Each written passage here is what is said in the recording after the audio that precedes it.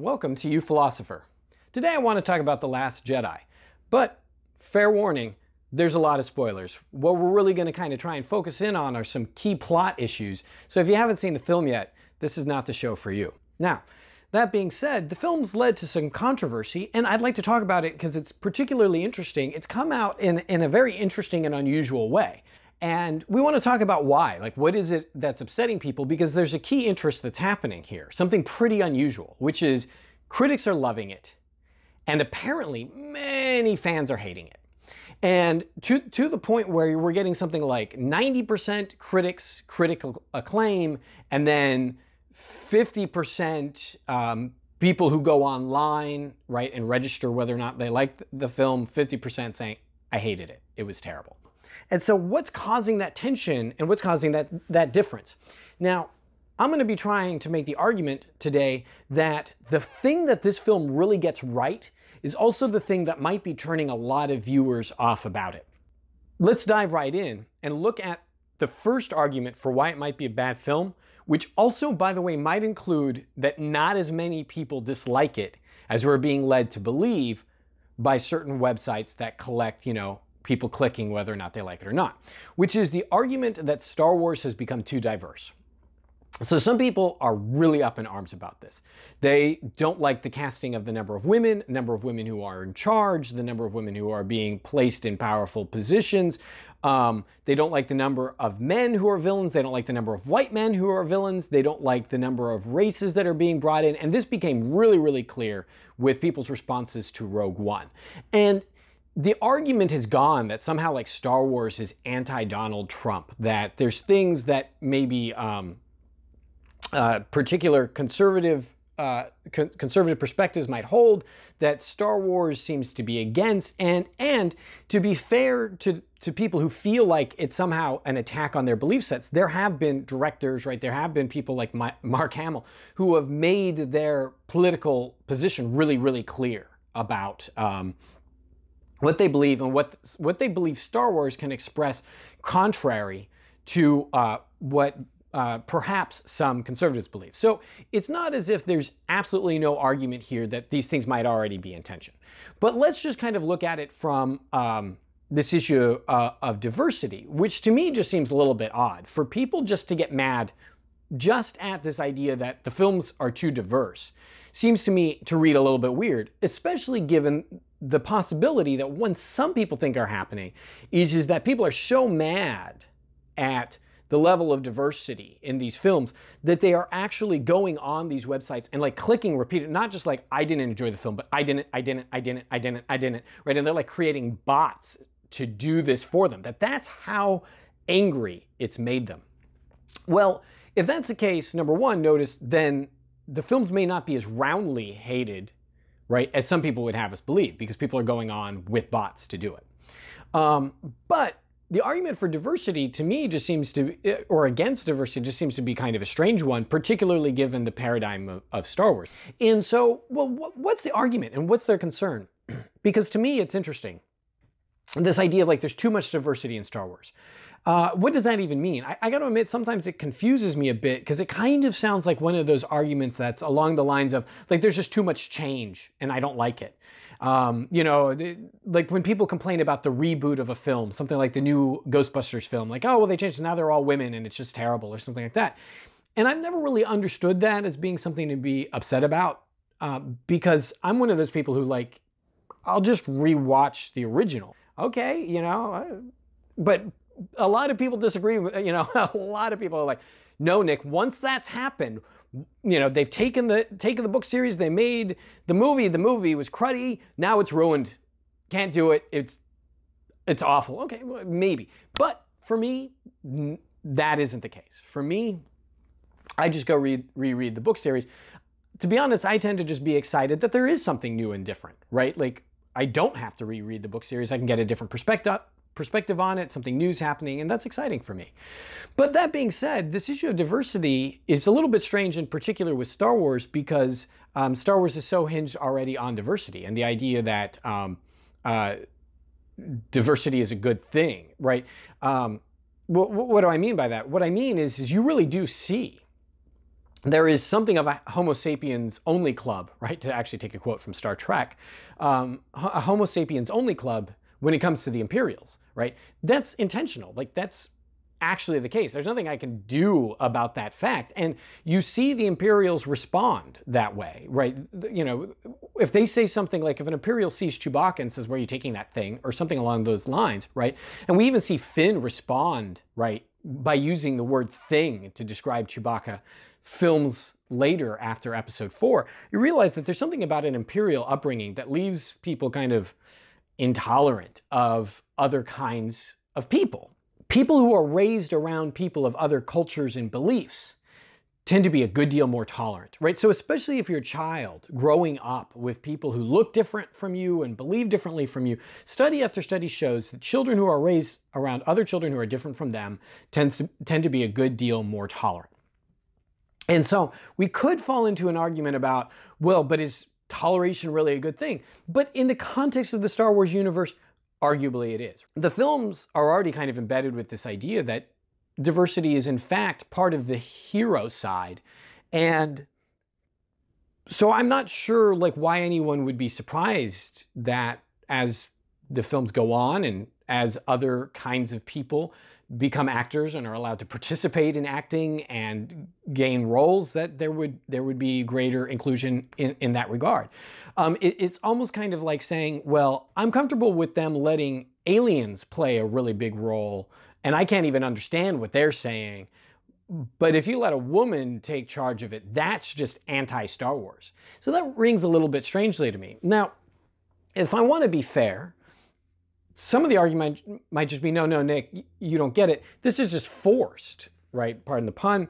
Like, they're making it happen in a way that's unfair or somehow unnatural. In other words, the argument might be diversity in and of itself isn't a good thing. That, to me, leads to a kind of similar counter argument, though. Like, well, if diversity doesn't really help anything, right? Like diversity isn't in and of itself a good or a bad thing. Like, you have more people with different thoughts and beliefs and of different kinds. What's the big deal, right? So what? It doesn't really do anything. Well, what does it harm, right? And so some people certainly feel like increase in diversity right now is something that's been forced on them, right? You know, that there's this idea that diversity is just kind of good. And so schools should be more diverse, right? And employers should try and be diverse, as if diversity in and of itself is a good thing. And so the argument goes, well, but diversity is just diversity. It's neither good nor bad. So, but in the context of the Star Wars universe, what is it hurting? There aren't any actors, unlike episodes 1 through 3, there really aren't any actors where I'm going, but they just can't act. That's the worst line delivery I've heard in a Star Wars film, right? So what is being harmed by that diversity is a hard argument to make, other than going back to, well, it doesn't fit with my own kind of ideas of what the film should be like. Now, someone might, again, to be fair, might respond, well, but no, diversity can be bad because sometimes uniformity has positive results in that people should be thinking alike in certain ways, and it's better when it comes to arguments for cultural cohesion or something along those lines. But at that point, if we can bring those arguments in, we can also bring in what I think is the strongest argument for diversity, which is that people who are around people of other kinds are generally much more tolerant, especially when it comes to children. Children who are raised, so study after study shows this, right? Children who are raised around people of different religions, right? People of different colors and ways of thinking and acting and looking tend to be much, much, much, much more tolerant. And so, I mean, we could get into an argument about, well, but is toleration a good thing? But I think in the context, in the case of Star Wars, it's kind of, if we're arguing about whether or not something's true to Star Wars, the argument, Star Wars seems to be on the side of toleration is good, right? That we don't want to just be angry all the time, that we don't want to just hate. We want to reach out and forgive, and understanding different kinds of ways of thinking and being are good ways to be. There is a key thing that Star Wars has done for so many people that it's going to continue to do because of the focus on diversity that the films, I think, have always had, which is that there are going to be young people who look at someone who has some similarity to them in some way, and they're going to go, oh, I can be a hero too. Whether it's people who looked at Princess Leia and were like, there's someone like me who I can be a hero like. And that's a pretty big deal. Take it from someone who's really struggled with that, and insofar as I remember being a kid and being so grateful for Yoda, right? This hero, this super powerful hero who's straight up saying size matters not, because a whole lot of people were telling me that in fact height did matter. And that gave me something that I could look to and go, hey, maybe I could be a hero too. And trust me, I've taken great pains to deal with this. Like if I try and cosplay as a character, I've gone through like every DC and Marvel hero to try and find ones that are my height, because I have this horrible fear of dressing up like as Batman. And I know that if I dress up as Batman, people are gonna go, oh, look at the short Batman. So I've gone through great pains to go through like every hero and try and find which ones I could be. And there's virtually none. There's villains. And not only are there villains who are my height, but I just look villainous, right? Which has not helped my ego over the years. But the heroes just, for the most part, aren't there, right? Especially ones that are well known. And when they become well known, it tends to be in films. And when they are short in the comics, we tend to make them tall in the films, like Wolverine.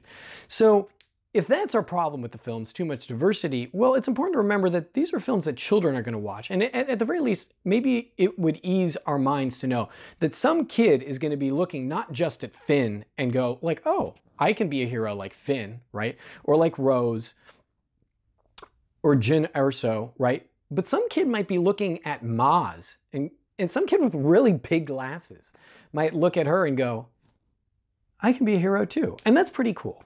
So the other argument comes down to plot, right? And this one is something that kind of regardless of their political side, a lot of people are really hot on, which is that this film has leaned strongly away from the success of being a hero, right?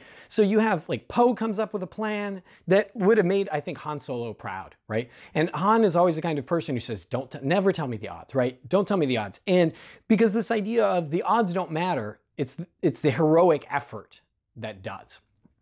And we see in the other films that this ends up playing a really important role, because over and over again, people go into things that they probably shouldn't. They disobey. We see people take a heroic stand over and over and over again, and yet fail. And that's given to us kind of at the very beginning, where we see Poe take this heroic stand and he's going to go forward with these bombers anyways. And everyone's like, yeah, this is the right thing to do. Let's take this dreadnought out.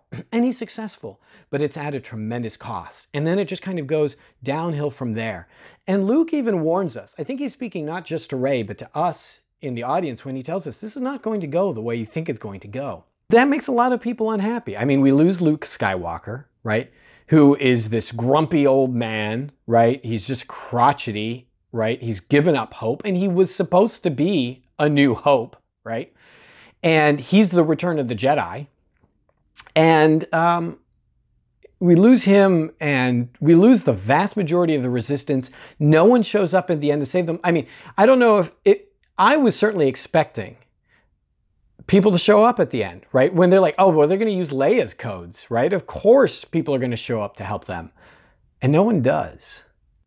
That is really life, right? That's the way things tend to actually go. And I've been making that argument for a long time with my students, because I would point out, look, we just sometimes don't like to actually see the whole story. We like stories to end a little bit early. Because if we go all the way to the end of a story, we see how poorly things go from a certain perspective, right? In other words, what I would say to them is look, all of our heroes eventually grow old and die. In other words, if they didn't die by virtue of being heroes, what happens? Luke Skywalker, destroys the Death Star, wins, becomes a hero, and then grows old and dies, just like everybody else. And, my students would look on in horror and be like, you're destroying my life, Michaud. That's the reality of it. And Star Wars has always touched on that. We've just been largely lucky enough to be in the hero seat of the people that, for the most part, weren't touched by it. Especially in, episodes 4 through 6, where you have Alderaan is destroyed. That's what happens in terrible, terrible warfare. And if we're always telling the story from the perspective of the people who just happen to manage to escape that, we forget that there's all these wonderful heroes, all these wonderful people who tried to escape that circumstance, or who realized, tried to do something, tried to push that button last minute and didn't make it. So the film's being really very, very honest with us about how poorly the odds are.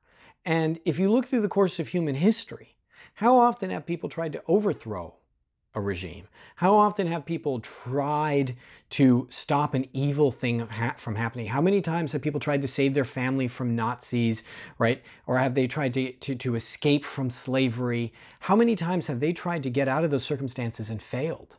In the case of like the Star Wars universe, billions and billions of people, right? You know, all of those Jedi children killed in episode 3, right? Like, well, their story isn't going to be told, right? And so what I'd like to suggest what The Last Jedi gets right is life. I mean, Yoda hits on that for us, right? When he talks about how very difficult it is to be a mentor, because really what you're having to show people is failure, right? That's the thing that we collect so much of throughout the course of our life is failure. It's basically like, we think of it as collecting our successes, right? Like, I haven't died yet. But the longer you live, not only do you over and over again manage to surmount the odds against you being hit by a bus, but there's a high likelihood that the longer you live, the more of your own failures you see. But on the other side of the coin is the simple fact of the matter that as we grow older, we can't help but also fail in many ways. People that we fail to take care of, and the things that we think are going to go well and start to go well, and then we eventually see them go poorly. What the film is doing is being honest with us, but it's at the same time telling us to have hope, especially in future generations. So with that, and on that happy note, I'm going to say have a wonderful week.